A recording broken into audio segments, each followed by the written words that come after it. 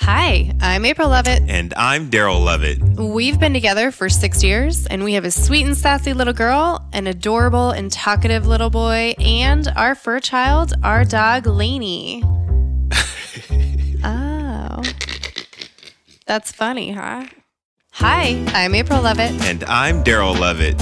We've been together for 6 years, and we have a sweet and sassy little girl, an adorable and talkative little boy, and our fur child, our dog, Lainey. That's right. We also work our 9-to-5 jobs together, we teach together, and we own the Lovett Company. We do so much together, and we wanted to share some of our tips and tricks for living out our 24/7 relationship. That's right, a relationship that is all day, every day. Plus, we wanted to share with you how we managed to run our business alongside full-time jobs and still find time for kids, chores, and fun. So in this podcast, the Success in Black and White podcast, we will talk about navigating the gray in life. So get ready, get ready, get ready. We're going to be bringing to you real talk concepts every week as we share some of our stories, best practices, as well as talk to guests about how they found success by doing extraordinary things in their everyday lives. Hey all, welcome back to part 2 of our conversation with Dr. Chantel Buggs. She is a leading expert in interracial couples and multiracial families, and today she shares her experience as a multiracial child experiencing racism and also talks a lot more about the dynamic of families that are interracial and multiracial. You know, when I first got to North Carolina, right before we're getting ready to move into the dorms, you know, my mom is with me. And we went to a Cracker Barrel for breakfast. And when we are walking into the Cracker Barrel, so mind you, I go from Colorado, 0 humidity, to North Carolina in August. So it is humid. It is very hot. I'm like, I can smell the water in the air. Why is it so wet? So I was wearing a pair of shorts and a tank top.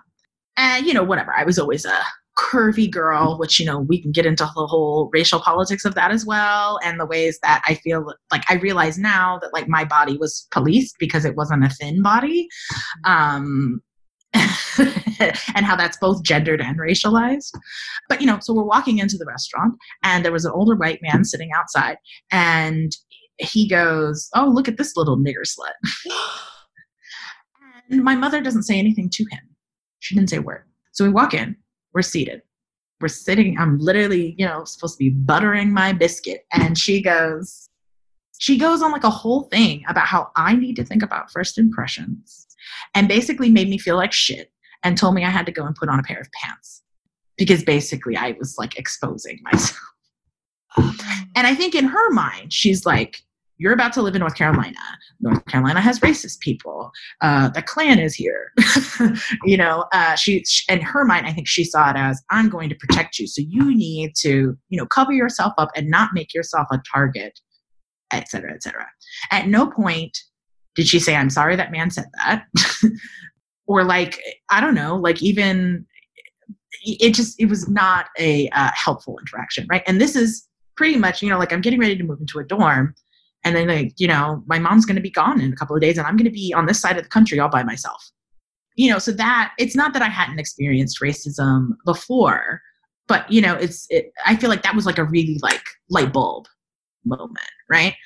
Where it's like, not only I think does she kind of dismiss a lot of like kind of things that I've dealt with, right? Which I don't think is ever productive. And I think sometimes like, you know, we dismiss things that even like younger children experience because it's like, oh, well, you're a child, you couldn't possibly experience racism or sexism or any of these other kinds of things, right? You know, but even as I've like gotten older where I'm like, I literally studied it. So I know that this is discrimination and you're still telling me that I'm overthinking it or I'm overreacting or I'm being too sociological and I'm just trying to, you know, make everything into a thing. You know, at the same time that she is, you know, well, I don't know what white privilege is because, you know, in her mind, she's, you know, she's a woman, you know, she doesn't have a college education or a college degree, right? She doesn't, you know, my mom has dealt with, you know, disability for most of my life because of a car accident she had when I was a kid. You know, so yeah, so it's like, well, I can say all these ways that I'm not privileged. And I'm just like, you know, so like trying to, you know, it's, there's always those tensions. And again, I'm not saying, that my dad is perfect, but like, at least like when I go and I tell him about something racist I experience, he's not going to tell me I'm making it up. Mm-hmm. His immediate response is to, kind of like, how can I support you, or like talk about it, or to share an experience that he's had that's similar. And so I think, again, these things look different, I think, when we're not talking about, multiracials who have a white parent, when we're talking about so-called multiple minority multiracials. Obviously these things can look different, but that doesn't mean that anti-Blackness, especially if the person, right, whether the person is mixed with Black or not, right, that doesn't mean that anti-Blackness isn't happening. But I think particularly with white parents, and, I've had these conversations with others about how, parents have this, quote, natural inclination, to claim ownership of their child, right? And so they want to see that they are being claimed the way that they are claiming, right, their child. But I think we also have to think about kind of the colonial logics of the nuclear family and how that informs even this idea of claiming children like a piece, like property that you have ownership of. And like, because I am your mother, you will respect me, you will claim me, you will allow me to claim you, you will allow me to tell you, right, about how you identify and how you move through the world, even if that isn't what you actually experience, right? And I think we also have to think about kind of the role of white parents, historically, at least in a lot of like kind of some aspects of the multiracial movement.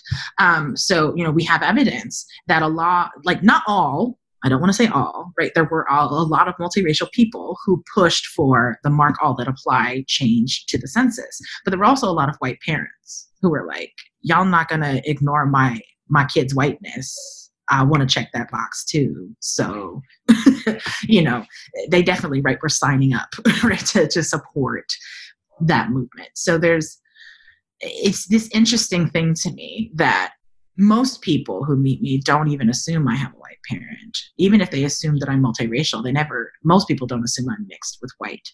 And so it's funny to me that like, that's my lived experience, right? But then my mom, right, and a lot of other white people, right, are very adamant that like, no, this, like, you need to be claiming me in a particular way. And if you don't do that, then you're rejecting me, right? And, there's a whole genre, like of books, these memoirs of white mothers of, non-white children, whether they adopted them or they're multiracial children, and them coming to the realization that their kid doesn't move through the world the way that they thought that they did, And so I think probably the most famous one is Jane Lazar's memoir. I forget the title right now, but like there's this disturbing scene where she talks about her son, her multiracial Black son, going to the hospital and then like strapping him down to the gurney because of the assumption that like he's going to be, aggressive. Mm. And like that was the turning point for her, realizing like, oh no, the world sees my son as like this aggressive Black man.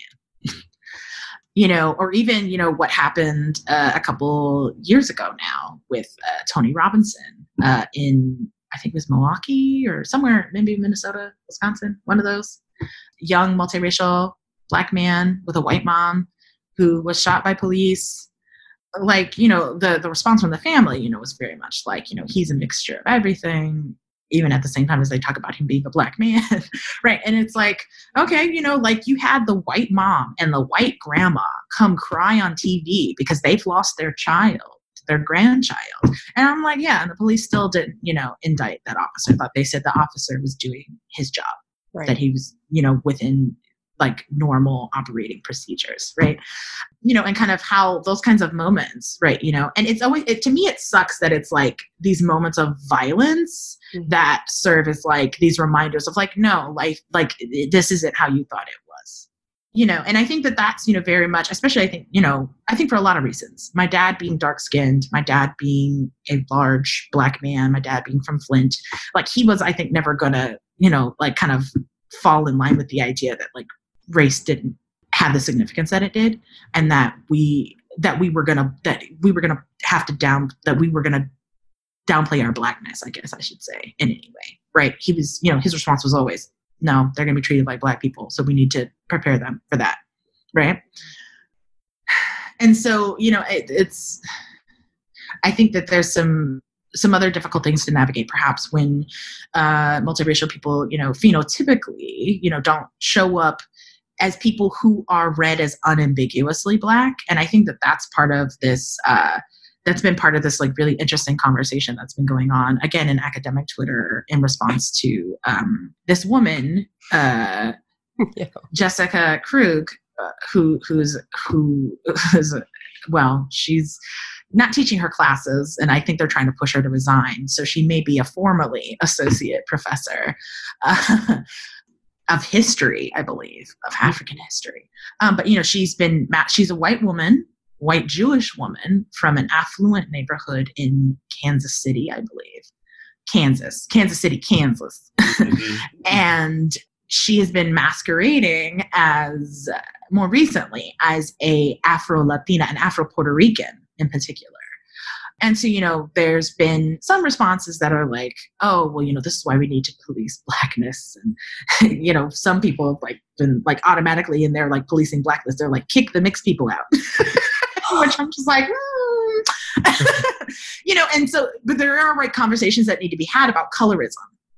Right. And what does it mean to be part of being community and be part of the community, right, of Black people? So be in community with and be part of the community. When we have to think about how some Black people, right, because of colorism, and discrimination against hair and all those other kinds of things, right, are so unambiguously Black, right, that there's no questioning, right, kind of where they fit within our racial logic in the US. And then, right, the kinds of treatment that they're going to receive because of that. I mean, I would be very interested, at least in like, at least for me, I guess, like academia, because that is the, the field within which I work. But I mean, we probably could look at a lot of other industries as well.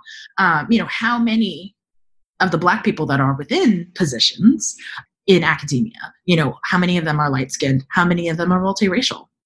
I would be very interested to see that. Because I definitely, kind of even think about it, here at FSU. So, there've been, like kind of some of these presser things that go out, where they're like, highlighting, talk to these faculty about XYZ because of their expertise. And there've been a couple of times where I was the only Black faculty member included. And it is very bizarre to look at like a spread of photos and see that I am the darkest skinned person that they've included, and I mean, I'm a Fenty 340, so I'm not, I'm not like, I am light skinned. That is not up for debate. But there are definitely people who are lighter than me. And so it's like, but yeah, it's very weird. I'm like, I should not be the darkest skinned person in this array of photos. Like that is disturbing, right? But, like that's right, kind of some of the reality, and so I'm like, what does it mean? Like not only for me as a light skinned person, right, to be the Black person that gets included, but also as me as a multiracial person to be the Black person that gets included. And, there's definitely lots, to kind of talk about in terms of how, we should be careful about, multiracial identity and how it, strengthens these kind of eugenicist race science ideas that, you could actually be half anything, right? Because like race is not biological. Physical features that we associate with racial groups, yes, are biological, but that doesn't mean that race is biological. And so this whole idea, when my mom talks about white blood, I act like I don't have white blood. I'm like, there's no such thing as white blood, but okay. Or even like that essay, earlier this year, earlier in pandemic season, that was talking about having rape colored skin and having, rebel gray blue blood running or coursing her veins. Just because there are people, right, who were Confederates or who, were blatant, unapologetic white supremacists, may have assaulted, some of your ancestors way back, like that doesn't like they're, like Confederate blood isn't running your veins, like, and, like, I understand, like, and the woman, that professor is a poet. So like, I understand that she's like, taking particular poetic license. Right. But I'm like, this is like you're like in reifying, right, and strengthening again like this biological idea of race. I don't think that does a lot to help us in trying to like kind of have better thinking about this. And so to bring this back, I think about like multiracial people and multiracial families. Again, I think a lot of people subscribe to this idea, right, of race is kind of biological. And so, you tie that up with, family ties as biological. And yeah, people are like, no, you have to claim, whiteness and blackness equally because you have one parent who's this and one parent who's this. And if you reject, right, your whiteness, then right, you're rejecting the white parent, right? And like it doesn't really even allow room for, right, rejecting whiteness perhaps, right, as a political idea or as a social position, right? And that's, I think, the thing that I struggle with a lot with my family. But I also, recognize that like not every mixed race person has the racial politics that I have. So, I can't like provide blanket advice. I mean, ideally, right, I would like us all to be a lot more radical in how we think about race and how we even think about families. I mean, there's a lot, some interesting, thinking about, about abolishing the family, right, as a structure. So again, not saying that we don't need community, that we don't need support, that we don't need people to care for us, right, and that who we care for, but more abolishing, right, the idea of compulsory and biological family as a concept, because many of us, whether it's an interracial family or not, right, can be born into families, right, that harm us, and because of these ideas around, well, they're your biological family, so you have to be family with them, kind of obligates people to maintain relationships with people who do them harm. And so, I mean, I think, we have to think about those things. And again, not just, when we're talking about interracial couples or multiracial people. I mean, this is an issue for queer folks as well, and any other, right, kind of number of issues. I mean, I just think about, the way that people talk about, these people who are the anti-vaxxers and how, they don't want to, vaccinate because it'll give their kids autism, and like how that would make a child feel if, the child has any kind of learning disadvantage or learning disability. Or just anybody, right? I think, people who are living with disabilities and, how our culture kind of is extremely ableist, right? So, I mean, I think these things can be extrapolated to other axes of oppression. But yeah, I mean, I think that that's certainly a thing that I think have struggled with as I've gotten older is, I feel a certain way, I think, about wanting to maintain relationships with my family because they're my family, right? But, also like how that family relationship can be used to take advantage of people, and it doesn't feel great to, kind of be told by my family kind of constantly that there's some kind of like delusion I'm living under, or that like I'm some bad person, or like the moment when my mom, told me that I was becoming an angry Black woman, and like her really not thinking about what that meant, and like how that would be harmful. And so I think a lot of people, just because you're in an interracial relationship doesn't actually mean that you're thinking thoughtfully about how race and racism work. And I think even if you're not in an interracial relationship, people need to be thinking about those things, but especially if you are, because to me, like, it's not love isn't just going to magically conquer all kind of a thing, right? Like, and also, kind of, who we love and how we love them, that's shaped by all of these other factors in our society in terms of, who we're told to value and how we are told to value them. So it's one of those things that obviously hits very personally for me as a multiracial person, which is why I was interested in studying multiracial people, because like, that's an experience that I come from. But, it's also like, for me, like I have this kind of particular politics around race now, that I've developed through doing this work, and, learning more and reading more and engaging with other people, that certainly informs why I still do this work. And yeah, so it's definitely interesting, especially, in kind of trying to not just talk with my family or talk with other people, but, like teaching students, because we have a lot of students who are multiracial and multi-ethnic, especially, since we have so many students here at FSU, who come from South Florida. Yep. And we're also, kind of having to navigate additional aspects of, kind of different prongs, I think, of Blackness. I think because, we have so many students who are Caribbean, and kind of how that informs also, right, kind of their navigating of Blackness in the U.S. So layers.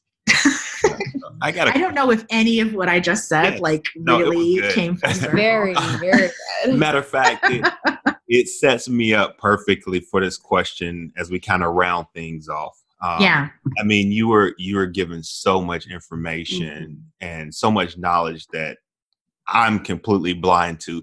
So for someone who is open to this conversation or someone that wants to learn more, where do they start? Because we do not have all of the knowledge and research that.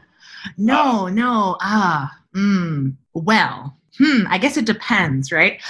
So, I mean, I think that if we're talking about interracial couples, so one of my favorite books to kind of engage with, well, I can list a couple, I guess. So one that's really great, that's primarily about Black-white couples, but she talks to, the author, Amy Steinbugler, talks to heterosexual couples that are Black-white partnered, and then also queer couples that are Black-white coupled.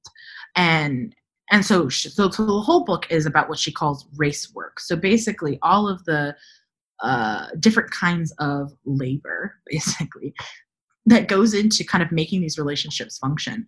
And so she kind of talks about things like certain kinds of fatigue around that, particularly the partners of color feel, when, kind of having to go out and be in the world and maybe having a greater kind of attuned, kind of sense of when something might be discriminatory or what have you, right?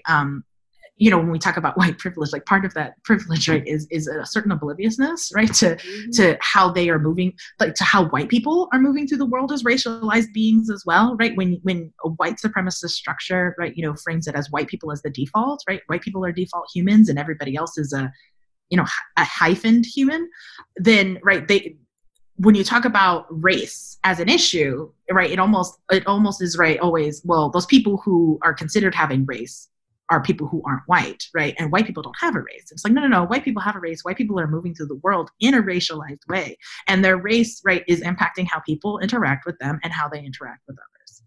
And, how people are perceiving them as attractive or friendly or approachable or any of those other kinds of things, right?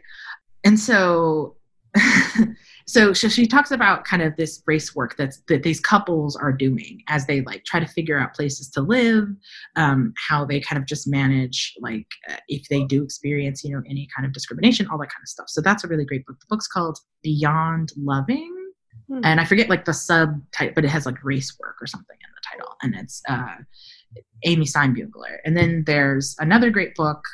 It's called A White Side of Black Britain. And so that's a book by France Windance Twine. And so she went to the UK and she was interviewing and kind of just sitting around in the houses of these interracial families that had primarily white mothers, who were raising, multiracial Black children. And so the book focuses on a small segment. So she does note in the intro that the majority of people that she talked to are not what she calls racially literate. She focused on the less than 25% of her sample that had racial literacy. And so she does this great work of kind of unpacking what does it mean to be racially literate? And how does one do that as a parent trying to, kind of raise a child that is going to be perceived as and treated as Black? And there's definitely a gendered component too. So she has most of the book is about mothers, but she has one chapter about white fathers, and the white fathers are not doing the same kinds of work that the white mothers are doing. And it was really interesting about how these white mothers were really dependent on Black women friends or Black women like families in law, to help them learn that racial literacy. And so, I mean, I think there's a couple of different people who kind of try to get into this idea of like, what does it mean to be racially literate? Or like even racism literate, and there's, all of those reading, those anti-racist reading lists that are going around, we're like, here, well-meaning white people learn about racism. I will not recommend the How to Be an Anti-Racist book. There's I think been enough public critique about why that book is not good. But there are others to choose from. But, I mean, I think part of this, right, is it's not just about recognizing that racism, even understanding what racism is, recognizing that it exists, recognizing that it is going to impact even your precious multiracial children. It's also, right, about, I think, being thoughtful about the information, that children are exposed to. So, I mean, there's, all of this stuff, that kind of talks about, like making sure, that kids, have dolls, so like Meghan Markle talks about, her family putting together different doll sets so that she could have a white dad doll and a Black mom doll. And then there was, the little brown baby doll, so like, here's your family represented in your toys, right? This is normal. And I certainly, my family, definitely bought me Black dolls when they could get them, and I don't know if like, I don't know to what degree perhaps I registered that was like, important when I was little. But, I mean, I think that these things add up over time. Like, I think there's a reason, I felt the comfort that I did as, a middle schooler and a teenager in participating and being a part of, right, these, Black culturally oriented things. And I never felt like I didn't belong in those spaces. And, even when I got to college, I never felt that I didn't belong in Black spaces. The only ways I didn't feel like I belonged were because I was poorer than everyone else. And I didn't, have like Lacoste shirts or whatever, it is, or a Longchamp bag. So because of it wasn't based on Blackness that I didn't feel like I didn't belong. It was definitely a class thing. And I remember I used to joke all the time about how I was glad that I at least had like Black US cultural knowledge, so like my dad taught us all how to play spades and my mom plays spades, so like grew up playing spades. So, like my dad, big, I mean, obviously being from Flint, so grew up, big in like, Motown music, that kind of thing. But like my dad, likes a variety of music, but, I feel like kind of what's considered like very kind of like culturally US Black music. Like I definitely grew up with that music, so there were ways that I still felt that, I had an understanding of you and US Blackness that I felt like I could be in community with other Black people, even if they were more affluent than I was. You definitely, I think, have to kind of, do that work to make sure that, children are exposed to those communities and to spaces where that identity is affirmed. And this is why, like, so Jennifer Bratter is a researcher who does a lot of work on kind of mixed race families and where they decide to live. So a lot of multiracial families, right, the ideal neighborhoods for them are racially mixed neighborhoods, but most of our neighborhoods, are extremely segregated. And so you do get a lot, especially I think as people move up, economically, they're going to be more likely to probably live in a segregated neighborhood. Or at least if it's racially integrated, it's probably not going to have a lot of Black people because there's been also some other research, I forget her name, but, Asian and Latinx folks also don't want Black people living in their neighborhoods, right? Nobody wants Black people there because, the property values will go down. So, if you can't live in a mixed neighborhood, then like, do you send the kid to a mixed school? What kinds of, after school programming do you do? What kinds of books and toys and other media is in your home? Do you have Black friends? Right? All of those things. Like there's a lot of ways I think to kind of try to reaffirm identities. And I mean, it's one of those things is I really don't know if my mom necessarily had to work very much to like reaffirm my whiteness, right? Like it's just kind of there, like, this white woman is raising me. We go visit my white grandmother, my white aunt and uncle sometimes come through with my white cousins, like I'm like, like these are white people. I mean, I don't know. I don't, whereas I remember my mom like learned how to give, like learned how to use motions at home. So like we were, giving my sisters have a more textured curl pattern than I do. So they got relaxers when we were younger. My mom learned how to do them at home.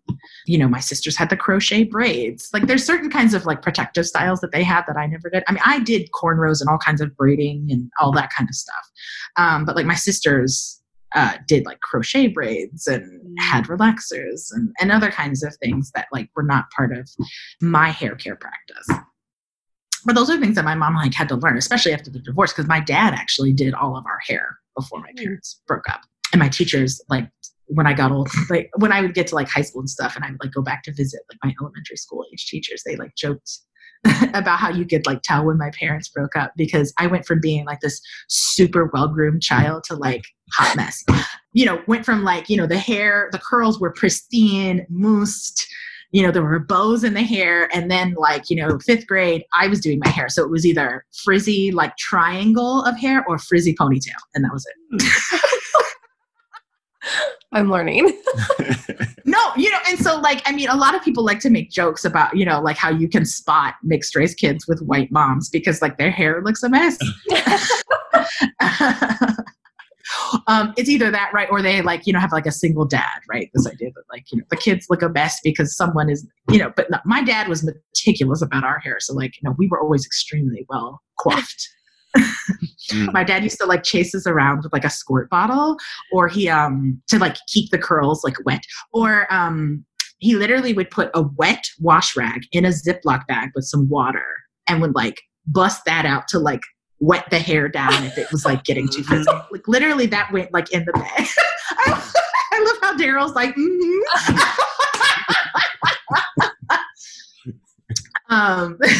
so it's just like, I have 5 sisters. Mm-hmm. So, I've seen it all. Yeah. Well, and so I think as I got, especially when I got into like middle school, so one of my best friends since 4th grade, so she's a cosmetologist now as an adult, but like, when we were growing up, she braided all of our hair, like, she did all of our hair. And, so, my Black girlfriends are where I learned a lot of like my hair practices, not from my mom. Mm-hmm. So, like getting my hair, hot comb straight the first time and all those other kinds of things. Like my friends did those things for me. Anytime I had a weave or whatever, like my friends did those things. Which it's hilarious to think about like me putting weave in my hair because I have a lot of hair. But, I would have these really ridiculous, especially for like, like dances and things like that, so. Mm-hmm. Well, good times.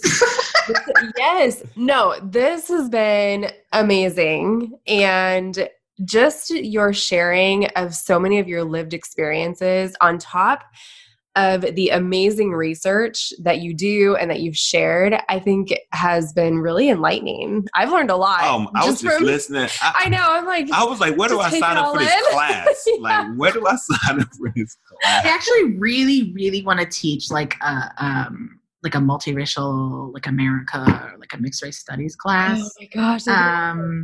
But I've been told I'm not allowed to do any more new course prep until after tenure. Okay. Because since I've been here, I've taught 5 different classes, and so that is a lot of prep for a junior person. And like, I keep coming up with ideas. Like what I want to do is come up with a women of color feminisms class. And I've been talking about it for like a couple like years now. And like, I really want to make that happen, but I'm supposed to, I should probably listen to my chair and try to, How far away from tenure are you? I'm supposed to go, original date of going up is fall semester of 2022, so 2 years basically. So basically 2 years from now, because I would have to have my dossier submitted by September. I haven't decided if I'm going to. So they have offered tenure track faculty here at FSU an extra year for the pandemic. I haven't decided if I'm going to take that yet, since I'm on fellowship right now. I'm supposed to be, publishing and sending things out. And so I'm going to basically kind of just try to get stuff done this year.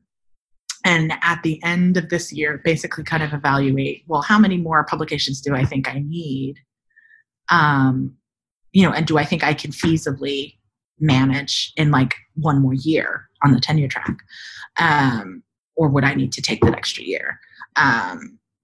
So I probably need between 5 and 7 more publications.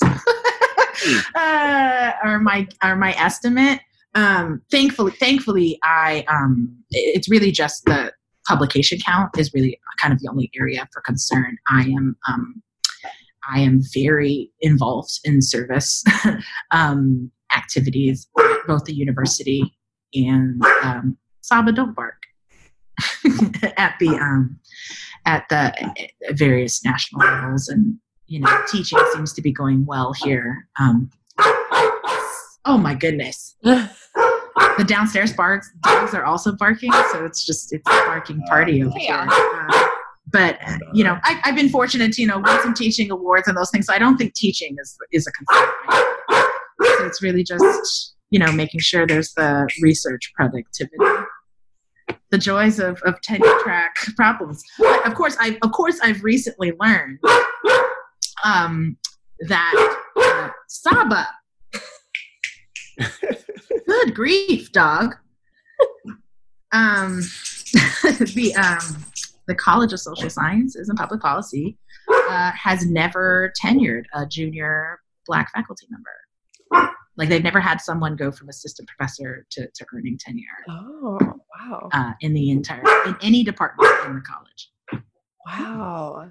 So I won't be the first. Mm-hmm. I have some couple of colleagues who are going up this year and next year who are going to be the first. Mm-hmm. And I think that they should be successful. But I go up right after them. So if the information I have found up to this point, at least, is correct, I think I'll be the first for my department. Saba! Good Lord. I don't know what's going on out there, but they're Let's do this. Where can people find you? Where can people find me? Yes, where can they find you? Okay, well, so I'm on Twitter a lot. So you can definitely find me on Twitter. I'm trying to, I write occasionally for public outlets like Bitch and some other places. What was that? Bitch Magazine has also an online platform. So I've written, the piece about Meghan Markle that you mentioned was there. I wrote a review of the series Mixed-ish. And, I'm trying to blog now. We're going to make sure that we drop some of your article links that we've talked about into show notes. We also send out an email. So if you are in our audience and you're listening, we do have an email that goes out every week. It's our weekly highlights. I am just loving that you came on and did this interview with us. This is so good. This is gold. And it's really relevant right now. It's going to continue to be relevant. It's definitely relevant for us. And I learned so much. I was like, yes. Really good. Oh, I was going to add, if there are people who don't have institutional access that want to read the journal articles, you can always email me, and I'm happy to send you the PDFs. Perfect. Okay. Oh, that awesome. Is awesome. Yeah, that's awesome. Yes, we definitely will probably be reaching out for some of that. Yeah. People probably want to read the autobiography, the Dayglow White Mama article. I can't wait to read that one. It's about me. Yeah, some of my friends assign it in class, and the students always have interesting responses. I can't wait. Well, we are going to make sure that all the information is out there, and we just want to say a really big thank you from us and from our audience. And I think for now, that's all we've got. That's it. Until the next time. Bye. Peace. Hey everybody, thanks for listening. If you enjoyed this episode, don't forget to subscribe on any podcast platform and make sure that you rate us. Also, we do have a YouTube channel if you prefer to watch our antics, and we also provide closed captioning. And if you want to know more about us, go check us out on our website at successinblackandwhite.com, or you can reach out to us directly on social media. My social media handle is I am Daryl Lovett on all platforms. And mine is April Dawn Lovett on all platforms.